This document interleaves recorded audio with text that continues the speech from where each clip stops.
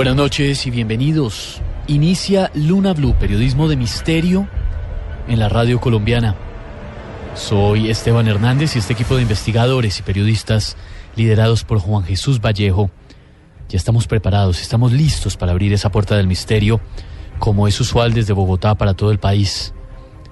Nos unimos a esta hora con Medellín, con Cali, con Barranquilla, con Bucaramanga, con Armenia, con el norte del Valle, Tunja, Neiva, Villavicencio, cada rincón de Colombia a donde llegamos a través de la señal de Blue Radio y a través, por supuesto, de bluradio.com. Es miércoles y las noches de miércoles en Luna Blue son de historia, son de viajes maravillosos, impresionantes a los que logramos acceder gracias a la imaginación y analizamos esos misterios de nuestra historia, esos misterios de la humanidad que tanto nos inquietan. En donde se encuentre, en su casa, en su vehículo, en las vías del país, póngase cómodo, póngase cómoda, conéctese con esta investigación y esta noche especialmente en la que hablaremos de un tema fuerte. Conoceremos historias de dictadores que se comían el hígado de sus enemigos, de reyes déspotas que amputaban, que mutilaban por simple y enfermo placer, de líderes políticos iluminados que mataron a millones de personas de hambre mientras que ellos disfrutaban tranquilamente en la comodidad de unos palacios impresionantes. La crueldad, la locura, la maldad humana no tienen límites. Y además, cuando a estos tres factores le sumamos el poder, el resultado siempre será desastroso.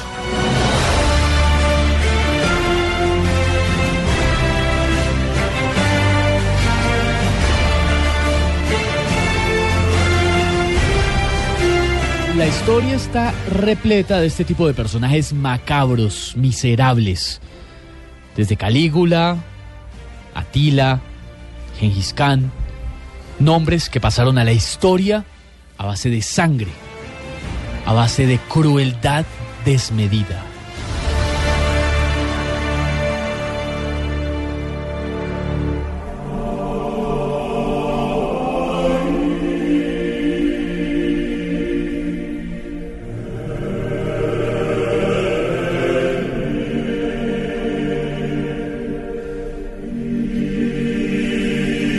Con el programa de esta noche no pretendemos ni que ustedes ni que nosotros entendamos a estos bárbaros, a estos miserables, sino que hagamos una reflexión para que hechos como estos de los que hablaremos hoy jamás vuelvan a repetirse, que hagamos una reflexión, hombre, sobre nuestras vidas, porque a los tiranos solo se les quita de su sitio, de su trono, con el empuje y con el coraje de los pueblos. Porque la única conclusión que podremos sacar del programa de esta noche es que la medicina, la infalible, la única que existe para este tipo de criminales es la suma de la libertad, la democracia y la igualdad. Esa es la única manera que se ha inventado hasta ahora para que surjan los pueblos. Como les decía hace un momento, es miércoles, ya estamos conectados con ustedes a través del numeral Luna Blue para analizar el porqué de estas mentes miserables que acabaron con la vida de millones de personas. Toda esta investigación, por supuesto, como siempre, con la dirección de Juan Jesús Vallejo. Buenas noches, Esteban, ¿cómo estás? Y buenas noches a todos los lunáticos. Pues como todos los miércoles tenemos historia. Y fijaros qué historia, porque en el fondo es la historia de todos nosotros. Cuando en el Consejo de Redacción planteamos un programa así, yo me acordaba de una frase de Albert Einstein que decía: el problema no es la gente que hace el mal, sino todos los que miran para otro lado cuando esto está sucediendo. Entonces pienso que es un programa para reflexionar hasta dónde puede llegar la crueldad humana. Algún día también haremos un programa de eso que llamamos, o que se llama, la esencia del mal. ¿Hasta dónde está el límite de la crueldad humana y cómo cualquier persona que se le da poder puede llegar a límites que jamás llegaríamos a imaginar? Fijaros, vamos a hacer un repaso por algunas de las historias que yo puedo calificarlas hasta de macabras y absurdas a la vez.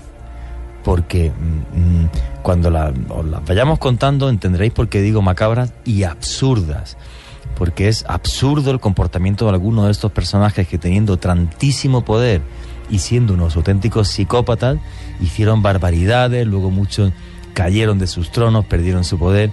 Y bueno, pues en estas 2 horas de programa vamos a dar algunas pinceladas sobre algunos de ellos, y os iremos poniendo fotografías en el Twitter, recordar, @JuanGVallejo, @LunaBluRadio,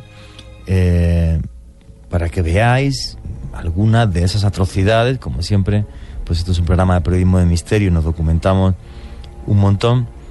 Y bueno, pues fijaros que vamos a contaros algunas de esas historias y ni siquiera vamos a entrar y a profundizar en la historia de el que ahora mismo, según todos los manuales de historia, fue el mayor genocida de todos los tiempos, al menos en matemáticas y demostrada, que sería Mao Zedong, el que fue presidente de China y que por su locura, por sus purgas, por hambrunas que provocó, por decisiones económicas completamente absurdas, por intentar de repente, por cargarse todos los gorriones del país, por ejemplo, otro día lo estábamos comentando, y provocar un desequilibrio natural, hizo que la gente pasara hambre. Bueno, pues este angelito, este loco que se creyó su propia locura, acabó con la vida de forma directa o indirecta por sus decisiones, aparte de por las grandes masacres que provocó, de 75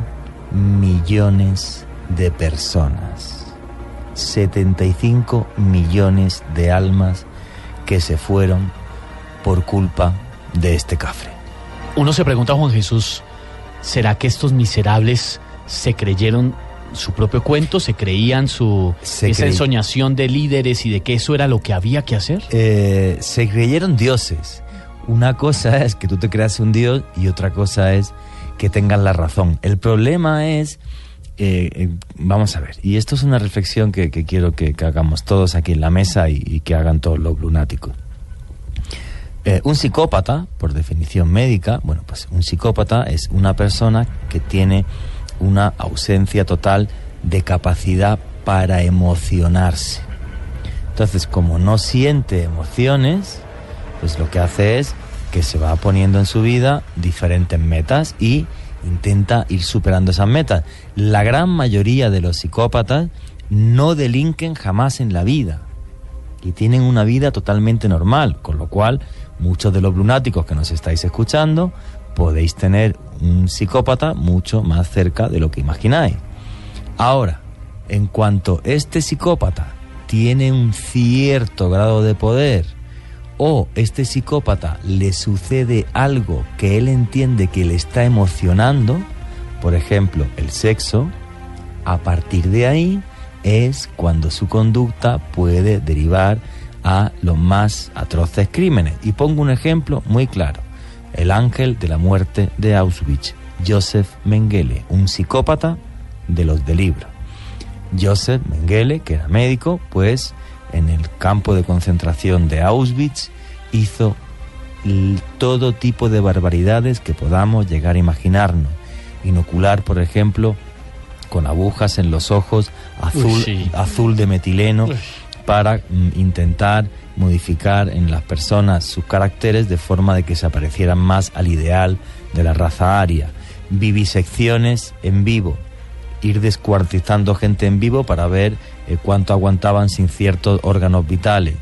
Cuando agarraba una pareja de gemelos, pues pobrecillos ellos, porque estaba convencido de que así podía estudiar la relación especial que había entre hermanos que se habían gestado a la vez. Bueno, pues este cafre que mató miles y miles y miles de personas de la forma más terrible que podemos llegar a imaginar, cuando termina la Segunda Guerra Mundial, se va a Brasil, y en Brasil tiene una vida total y absolutamente normal. Sus vecinos decían que era un tipo encantador y jamás dio ningún problema, y además jamás fue cruel con ninguna persona que le rodeaba, en unas condiciones de vida normales, y siguió siendo un psicópata. Un día, porque además es una persona que entrevistamos aquí por otro tema, que es un buen amigo mío, Pablo Villarrubia Mausó, que es brasileño. Él conoció a Mengele, ¿no? Él conoció cuando era niño a Joseph Mengele en Sao Paulo, correcto. Era el vecino de su tío. Que Mengele finalmente murió en Brasil. Murió en Brasil, efectivamente. Le persiguieron los servicios secretos israelíes, jamás dieron con él. Y Pablo Villarrubia, aparte de que su tío era el vecino de Joseph Mengele, y su tío lo vio, pues obviamente no una, sino 1000 veces, pues Pablo, lo que me comentó, Pablo Villarrubia, ¿no? Pues que era un tipo encantador, y encima, pues cuando veía niños y tal, pues como era su caso, en una cafetería que había muy cerca de la casa, pues nada, pues les invitaba a comer torta y a tomar leche con cacao. Es que suelen ser encantadores, sí, ¿no? Sí, Hitler era un tipo que maravillaba a las masas. Bueno, no solamente maravillaba a las masas, que bueno, o sea, voy a contar una cosa de la vida de Hitler que no vais a creer. Y esto me dio tantas vueltas en la cabeza que hasta estuve a punto de hacer una novela. Adolf Hitler no es que con la gente que le rodease era encantador. Vamos a ver, Adolf Hitler, que era un nacionalsocialista convencido, si él, bueno, cuando estaba con grandes personalidades y demás, obviamente pues tenía todo un servicio que le ponía de comer y todo esto, y toda una serie de sirvientes. Bueno, cuando él estaba más en la intimidad con Eva Braun y demás, hacía que el cocinero y los criados comiesen en la mesa con él, por ser alemanes y por este convencimiento del nacionalsocialismo, y somos todos los arios iguales y demás. Y además, cuando acababa de comer, en la sobremesa se dedicaba a contar chistes y a hacer imitaciones de personajes famosos de Europa. Es un tipo queridísimo, que diría uno. Sí, como encantador. Hay una película que lo refleja muy bien, la película, no recuerdo el nombre, que es Los últimos días en el búnker de Adolf Hitler. Sí. Y no recuerdo cómo se llama la película. Y bueno, pues en la película, pues cómo entra pues una secretaria nueva y le dice: disculpe usted, que me pilla en muy mal momento y no tengo para hacerle un regalo en condiciones. Y es que era así de encantador con la gente que le rodeaba, y provocó la muerte ni más ni menos que de unas 50 millones de personas en la Segunda Guerra Mundial. Entonces, claro, esto que os estoy diciendo, lunáticos, es terrible, porque ¿nos puede rodear algún psicópata? Sí. Es más, si lo analicéis fríamente, a lo mejor os dais cuenta que habéis conocido uno o dos en la vida. Hay dos películas que hablan sobre los últimos días de Hitler. Hay una que se llama Hitler, los últimos días. El hundimiento. Hitler, de las 10 Days. Y la otra... El hundimiento. Por lo menos en mi país, en España. En España se llama El hundimiento. En español latino, el de nosotros, sí, se llamó La caída. La caída. Esa película es buenísima, es alemana, por cierto. Sí, Der Untergang. Oye, que bien a los alemanes. Cierto, deberían eres de un políglota, que madre mía. No, hombre, pues sí. Eso lo deja uno muy impresionado, cómo estos tipos tienen ese carisma tan grande, pero a su vez mataron a miles y miles de personas. Son varios los lunáticos que están ya conectados con nosotros a través de Numeral Luna Blue, opinando sobre este tema que mezcla la historia con la indignación, con la rabia de ser testigos ya desde lejos, testigos de la historia, en esta ocasión que lo analizamos, de estos miserables. Hay lunáticos que nos dejan sus opiniones. Iván Ojeda conectado con nosotros a esta hora. Iván Correa también conectado con nosotros. Un abrazo desde Armenia nos envía, hombre, pues un abrazo para usted también. Lina Marcela ya está ahí conectada. Ricardo Toro en Medellín. Jessica Gómez. Hombre, el tema de esta noche, como decíamos hace un momento, no es entender la mente de estos tipos, porque ¿quién va a entender la mente de estos miserables, de estos asesinos de la historia?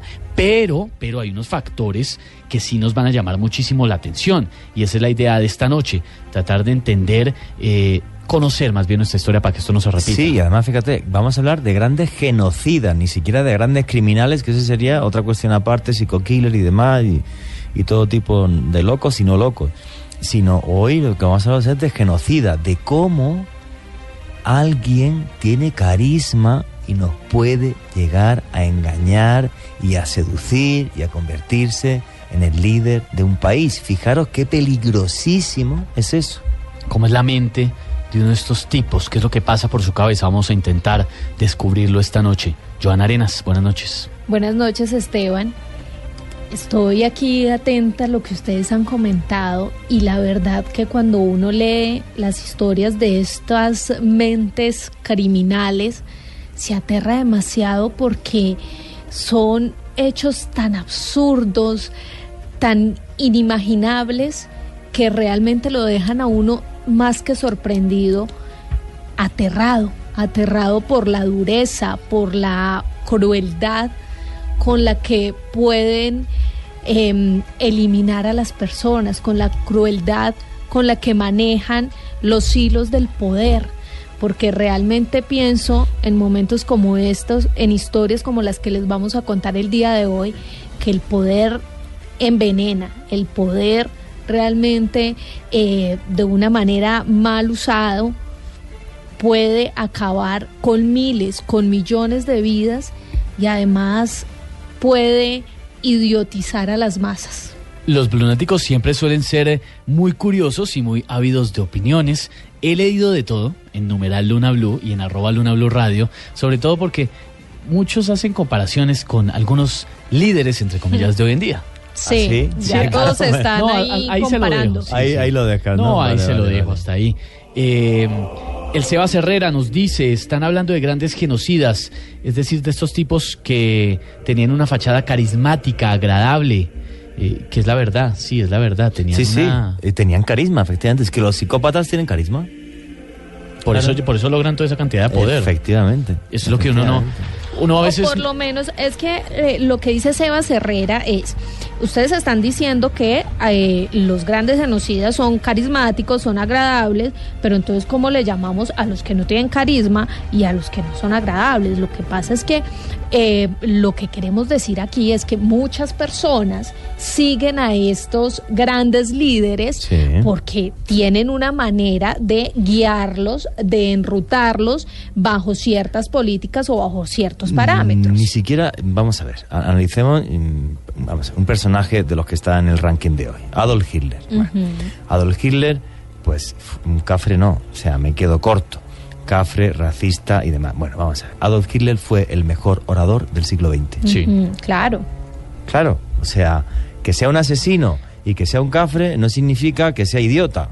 Claro, por ejemplo, como orador, pues fue el mejor orador del siglo XX.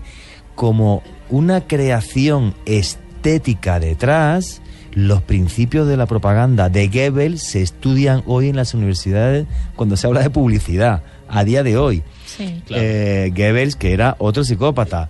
El concepto estético que había detrás del partido nazi, vamos a ver, que el que se considera el primer documental moderno de la historia es El triunfo de la voluntad de Leni Riefenstahl, donde se alaba al partido nazi y donde, bueno, pues se emiten absolutamente todos los cines de Alemania y donde se ensalza la figura del pueblo ario y del nacionalsocialismo y todos somos iguales y somos un gran pueblo, pero lo cuentan con una estética que marca la estética de los documentales hasta el día de hoy, cuando ponemos la televisión.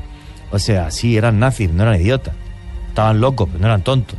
Claro, es que pensamos que no, es que puede haber, hay listos buenos y listos malos. Sí, exactamente, esa sería la conclusión. La conclusión a la que llegamos antes de empezar con la lista es que es eso, o sea, es que efectivamente pues hay gente que es tremendamente inteligente y tremendamente malvada, que estos son los que dan más miedo. Ahora que usted citaba a Goebbels, me acordé precisamente en clases de análisis de comunicación política, esa frase que lo inmortalizó y que representaba todo el esquema de la propaganda del partido, y era esa frase de, abro comillas, una mentira repetida 1000 veces se convierte en una verdad. Sí, señor. Y eso es lo que hacen estos miserables, así seducen. Sí, efectivamente. Un día haremos un programa sobre barbaridades de la publicidad. Uy, pero ese sí hay un montón. Eso es buenísimo, porque por ejemplo, veréis que hay anuncios. Cuando se inventó la radioactividad, perdonad que me ría, pero es que me parece tan absurdo, se vendían pastillas con productos radiactivos. porque se pensaban que eran positivas. Entonces veréis los anuncios de principios de finales del 19. Tómese una pastilla con uranio y no sé qué, y verá cómo su cuerpo... Fíjate, nos estaban envenenando, ¿no? Claro, pero y es cómo se adornaba con publicidad, sí. Exactamente, la capacidad de seducir a la gente a través de esa información que le están vendiendo. O la cocaína para quitar la jaqueca. Está usted enfermito, le duele la cabeza, pues tómese un poco de perico. Entonces, claro, ¿no? Y la publicidad ha llegado a esas barbaridades, ¿no? Y claro, obviamente, todos estos líderes de los que vamos a hablar, pues tenían esa capacidad, esa maquinaria publicitaria que les salía tan tremendamente bien. Fíjate, por ejemplo, Mao Zedong, ¿no? Mao Zedong, pues por ejemplo, la invención del traje de Mao, ¿no? Y hasta el cuello Mao, que se habla todavía hoy en las camisas, que es, pues, en ese sentido de comunismo y en esa utopía del siglo XX que fue el comunismo, pues vestir todos exactamente iguales, incluso él, que era el presidente de la República Popular China, ¿no? Entonces, bueno, pues claro, o sea, ya te digo, o sea, eran unos criminales, pero es que no eran idiotas. De dictadores hablaremos esta noche y además vamos a hacer algo especial. Seguramente van a escuchar los más reconocidos, Hitler, Stalin, de los que obviamente tuvimos que hablar en la época de estudiantes y más adelante, porque la historia nos los puso sobre la mesa varias veces. Pero también historias de dictadores como el señor Pol Pot, uno de los más miserables que ha podido parir este planeta, Joana. Sí, Esteban, esta historia es bastante cruel y además que tiene unos tintes de impotencia que me generan por todo lo que les voy a contar a continuación. Realmente el tipo no se llamaba Pol Pot, se llamaba Salot Sar y utilizó el nombre Pol Pot como seudónimo. Nombre artístico, pues. Sí. Y van a ver que alrededor de las historias que vamos a contar, por no decir la mayoría, usaban seudónimos. Pol Pot, Stalin, tampoco se llamaba Stalin, bueno, en fin. Pol Pot era un tipo campesino, había nacido en una familia campesina de Camboya. De Camboya, en una sociedad media. Pues resulta que este tipo a los 21 años se fue a estudiar a Francia. Algo relacionado como con electricidad. Y allí fue Eso me indigna, perdón que la interrumpa, pero es que me indigna estos tipos que se dedican buena parte de su vida a formarse intelectual y profesionalmente para poder seducir después. Sí, pero este no tanto, porque imagínese que se fue a estudiar algo relacionado con electricidad, pero el personaje... aprendió en Francia o conoció todo el tema del comunismo y se dedicó fue a leer sobre el comunismo, a documentarse y a relacionarse con gente que pues estaba en esta onda. De hecho, él fue a estudiar a Francia a través de una beca y lo sacaron de la universidad porque no asistía a clase. Él simplemente se estaba dedicando a ir creando su maquiavélica teoría del comunismo y nacionalismo. Él quería relacionar estas dos cosas.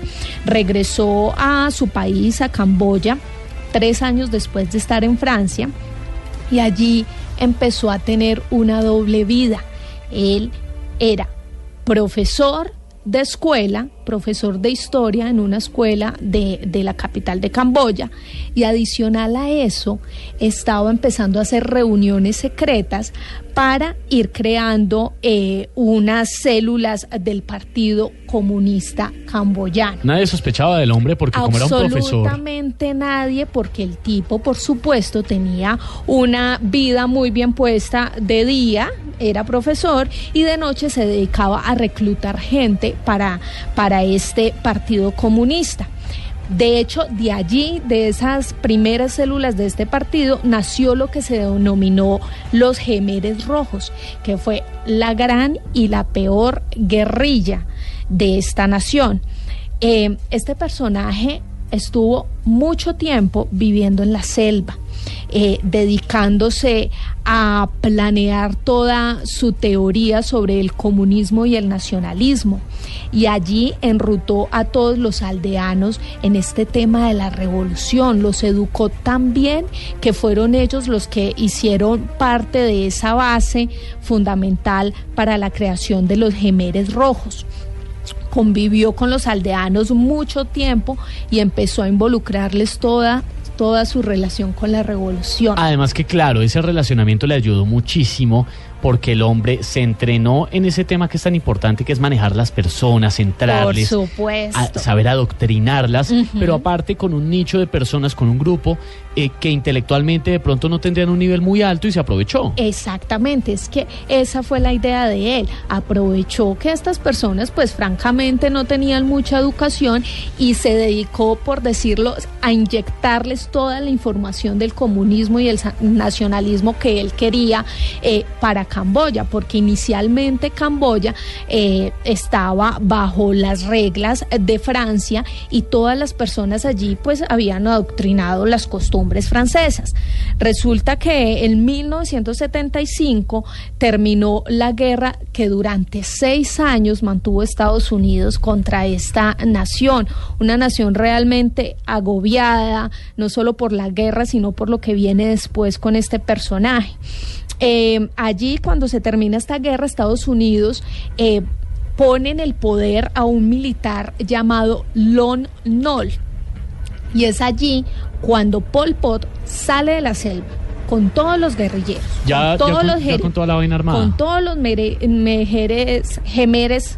Jemeres Rojos, y les dice: bueno, aquí nos tomamos el poder, es nuestro momento.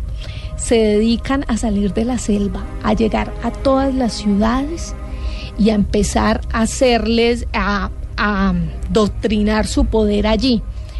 Resulta que inicialmente la gente estaba feliz porque Estados Unidos había salido de su territorio y porque los veía a ellos como los salvadores, como esa nueva revolución, como esas personas que llegaban a salvarlos de semejante desastre que había dejado la guerra. Pero desde el primer día que llegaron, empezaron a imponer su voluntad. Miren lo que les voy a contar. Lo primero que designó, la primera política, la primera ley que designó Pol Pot era que todos los ciudadanos debían desplazarse hacia los campos, a trabajar, porque su idea era volver al nacionalismo, volver a la Camboya de hacía 20 años, donde toda la gente trabajaba en los campos y donde no había nada relacionado con las costumbres francesas. O sea, no estaba en una ciudad y lo obligaban a la fuerza a ir al campo. Lo obligaban. De hecho, mire, hubo alrededor de 2 millones de personas que fueron desplazadas.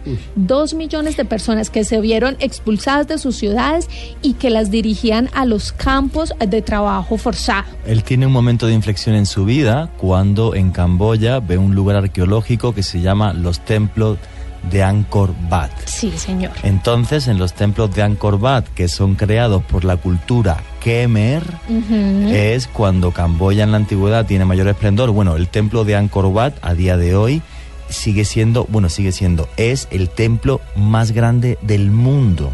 Sí.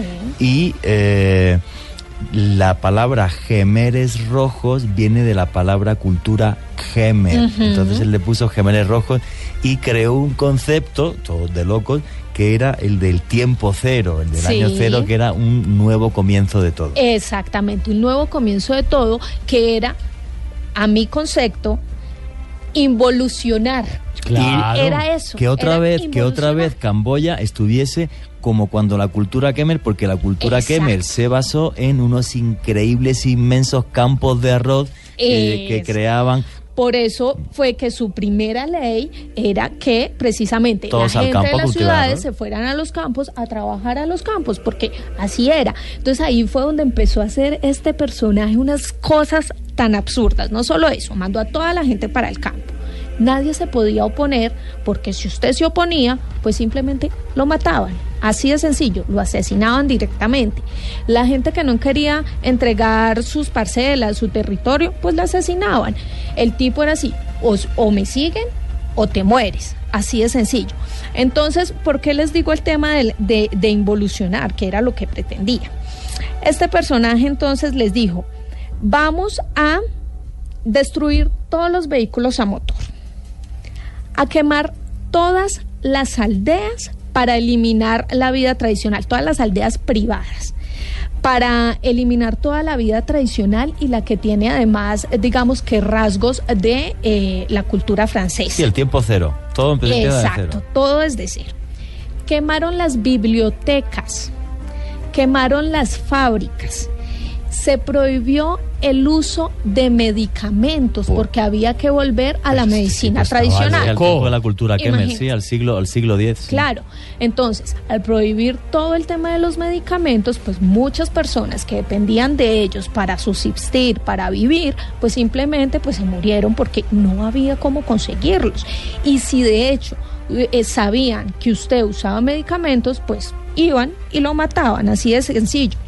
Para él la modernidad era una cosa impura, malévola y había que eliminarla. Pero escuchen esto, empezó con la persecución a los militares y a los funcionarios, porque además tenía como delirio de persecución y miedo de que la gente o sus funcionarios o sus militares pues le hicieran un golpe de estado o algo así. Él tenía enemigos por todos lados. Es que esos tipos ya arrancan cuando tienen tanto poder con un delirio de persecución. De manía persecutoria. Sí, de que los van a traicionar. Sí, exactamente. Porque me miro así, estos están hablando, hay algo detrás. Exactamente, sí, señor. Y piensan que todo el mundo los quiere matar. Entonces, les digo, empezó con los funcionarios y con los militares. Luego empezó a asesinar a profesores, abogados, médicos, monjes, artistas e intelectuales. Todos los que tenían un cierto nivel intelectual eran o asesinados o torturados o amenazados o llevados a los campos de concentración, que eran campos de trabajo forzoso. Pero algo que de verdad me indigna, me llena de mucho repudio, es que el personaje mandó matar a todas las personas que usaban gafas. Que por lentes, anteojos. Claro, claro, anteojos. ¿Y sabe por qué? Porque eso era una muestra de que usted era intelectual. Y además que estabas occidentalizado y que no respetabas el tiempo cero. Claro, vivías en el siglo XX, entonces sí, pena de muerte. Imagínese, por tener gafas. Sí. No puedo evitar verle sus lentes. Claro, por eso le digo, me llena de indignación. Si tú tenías un libro en casa, te mandaba a asesinar. Claro, pues si tenías un disco en casa, te mandaba a asesinar. ¿Cuántos muertos es que tiene este señor encima? Mire, 1.700.000. No, 1.700.000. Por ahí pasó. Dicen que es la cuarta parte de la población de Camboya.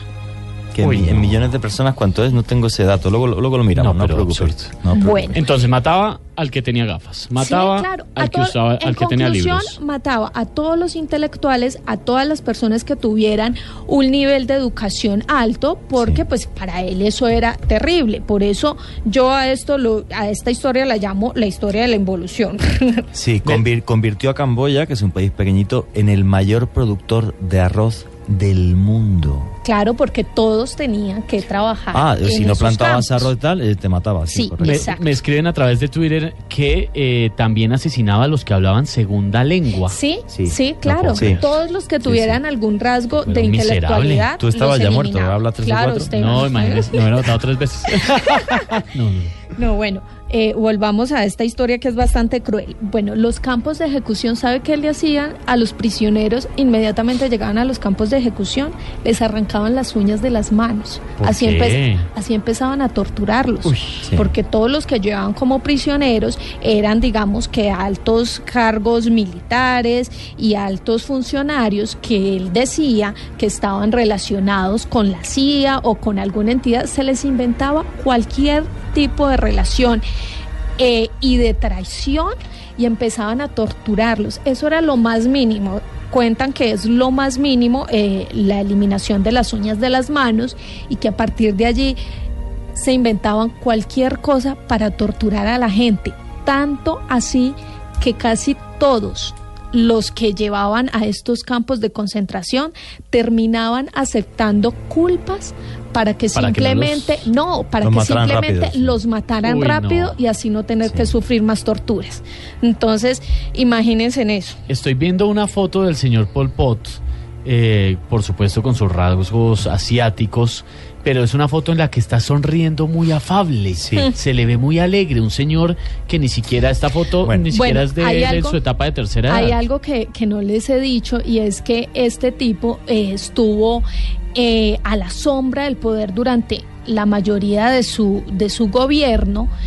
Digamos que todas las personas sabían que había un tipo llamado Pol Pot, que era quien daba las órdenes a la guerrilla, pero nadie le conocía el rostro, no sabían exactamente quién era, porque el tipo no salía a hacer ninguna alocución, no se mostraba nunca, sino que siempre estaba bajo la sombra. Claro, precisamente por eso. Bueno, para que os hagáis una idea de hasta dónde llegó su locura, si te cogía con un libro, con un disco o con gafas, y esto es cierto y es historia, no solo te mataba a ti, mataba a tu mujer y a tus hijos. Sí, señor. Vale, y los niños, para no gastar en balas, los cogían y los reventaban contra un árbol. Ese árbol sigue existiendo hoy día, está en Phnom Penh, y le llaman el árbol de los niños. Sí, bueno, miren, imagínense que en el campo de concentración más grande, que es el campo Tol Sel, que es el que queda precisamente cerca a la capital camboyana, solamente en ese campo de concentración hubo más de 20,000 prisioneros y solo 7 personas sobrevivieron. Ese campo de concentración se le conoce popularmente como la S-21. Y efectivamente, solo sobrevivieron 7 personas. Para que os hagáis una idea, por ejemplo, campos de concentración como Auschwitz o Birkenau sobrevivieron cientos, incluso miles de personas. En cambio, en la S-21, que era el campo donde se llevaba a la gente a torturar y lo que se entendía, entre comillas, lo digo, como presos políticos, solo sobrevivieron 7 personas. Si habéis visto una película muy famosa, por ejemplo, que se llama Baraka, es uno de los documentales más famosos de la década de los 90 y posiblemente el más premiado a nivel internacional, las imágenes donde se ven los montones de calaveras, eso es la S-21. ¿Sabe qué me aterra de esto y de las historias de estos miserables genocidas que estamos conociendo esta noche? Que tienen un rostro tranquilo, afable, o sea que cualquier líder político pero ahora te voy a explicar, Giovanna, y te voy a explicar yo por qué está tan tranquilo además en la foto. Sigue contando. Bueno, miren, es que este tipo es aterrador, la verdad. Todas las ciudades quedaron despobladas precisamente porque a todos los ciudadanos, como les dije anteriormente, los envió a los campos de trabajo. Las aldeas se reorganizaron de una manera muy particular. Familias separadas, comedores colectivos, secciones de reeducación. Entonces, cogían a todos los niños y los adoctrinaban en todo el tema del comunismo y el nacionalismo. Tanto así que cuentan que los niños pequeños de 8, 9 años, incluso comentaban cuando de pronto sus padres se robaban algún maíz, algún arroz o algo así, porque estaban tan adiestrados que sabían que eso no se podía hacer, y los mismos niños resultaban inculpando a sus padres y por ende pues a estos los mataban. Es que él se obsesionó con el tema de la educación infantil y tenerla súper controlada porque los niños iban a entender mejor que nadie el tiempo cero. No estaban contaminados por lo occidental. Hubo un caso, por ejemplo, en que un niño denunció a su padre porque plantó una mata de tomate y lo mataron. Sí, pero miren esto, se regularon incluso las relaciones sexuales. Solo podían mantenerse con fines reproductivos, solo bajo eso. Y además obligaban a los jóvenes a casarse para traer al mundo nuevos ciudadanos, lo que decía Juan Jesús, para traer al mundo nuevas personas que estaban simplemente adiestradas, por decirlo de alguna manera. Eso sí me sonó absurdo. En el tiempo cero, si era tiempo cero, yo creo que no se casaban. Yo creo que hacían las vainas. Horrible, tío. No te imaginas lo que fue eso. Sí. Eso fue todo lo que leí me pareció terrible. No, es terrible, mire. Incluso se estableció que cada ciudadano debía producir 2 litros de orina diarios. ¿Cómo para qué? Debían ser entregados al jefe de la aldea para fabricar abonos. Imagínense, 2 litros de agua. Era una obligación. Si ustedes no cumplían, sencillamente ¿qué hacían? O lo torturaban o lo mataban. Sí. Que al final la gente prefería, francamente, que la mataran. ¿Cómo fue el final de Pol Pot y el final de la locura de los que te queda mucho, pero sí. Como estamos cerca no, pero entonces hagamos una cosa, sí, vamos a hacer una pausa y luego hacemos el final de este. Faltan muchas cosas y aparte el fin. Bueno, es que la historia es fascinante, sí, efectivamente. Y de este miserable de Pol Pot poco conocemos, por lo menos no sé si en su país, Juanje. Uno en la edad escolar sabe de los básicos, ¿no? Los que decíamos en un momento, miserables como Hitler, como Stalin, uno sabe de ellos, pero este señor de locura y crueldad, desde mi punto de vista, todo lo que yo he investigado y he leído, que ha sido mucho y he estado en muchos programas como estos, Pol Pot es el peor, sí. O sea, no hay ninguno peor que Pol Pot, porque, o sea, vamos a ver, que te pillen con un libro, te maten a ti, a tu mujer y a los niños de hasta 2-3 años para no gastar balas, los lleven y los revienten, los cogían de las piernas y los reventaban contra un árbol. Públicamente, o sea, yo no conozco nada en el siglo XX como la locura de este señor, a todo el país así, o sea, imaginaros. Y lo más escalofriante, que es lo que vamos a conocer después de la pausa, es porque este señor andaba siempre con una sonrisita. Sí. Ahora lo vamos a contar y no lo vais a creer. Que es lo más horrible. Lina Marcela nos saluda a esta hora a través de numeral Luna Blue. Nos dice, tenemos que conocer la historia para que salgamos de la anestesia. Juan Diego Triana, tema impactante, pero es impresionante, como es la vida en sus dos partes. Hay personas que causan carisma, pero a la vez crueldad. Carlos Jaramillo conectado también con nosotros. Un abrazo grande para él. Haider de la Osa nos recuerda a un genocida que hemos mencionado varias veces en Luna Blue, Black Tepes. Black Tepes, sí, pero Black Tepes es muy distinto. Exacto. Muy distinto, porque Black Tepes era cruel con su pueblo, con el que infringía ciertas reglas, pero todo fue muy cruel con los turcos, porque la crueldad es un arma de guerra. Edward nos dice, esas descripciones me llevan a pensar en Donald Trump. Estoy leyendo el trino, no me lo inventé yo. Silencio, sin palabras. Y todo sin palabras. Como dice al principio del programa, hemos contratado una panda de locos.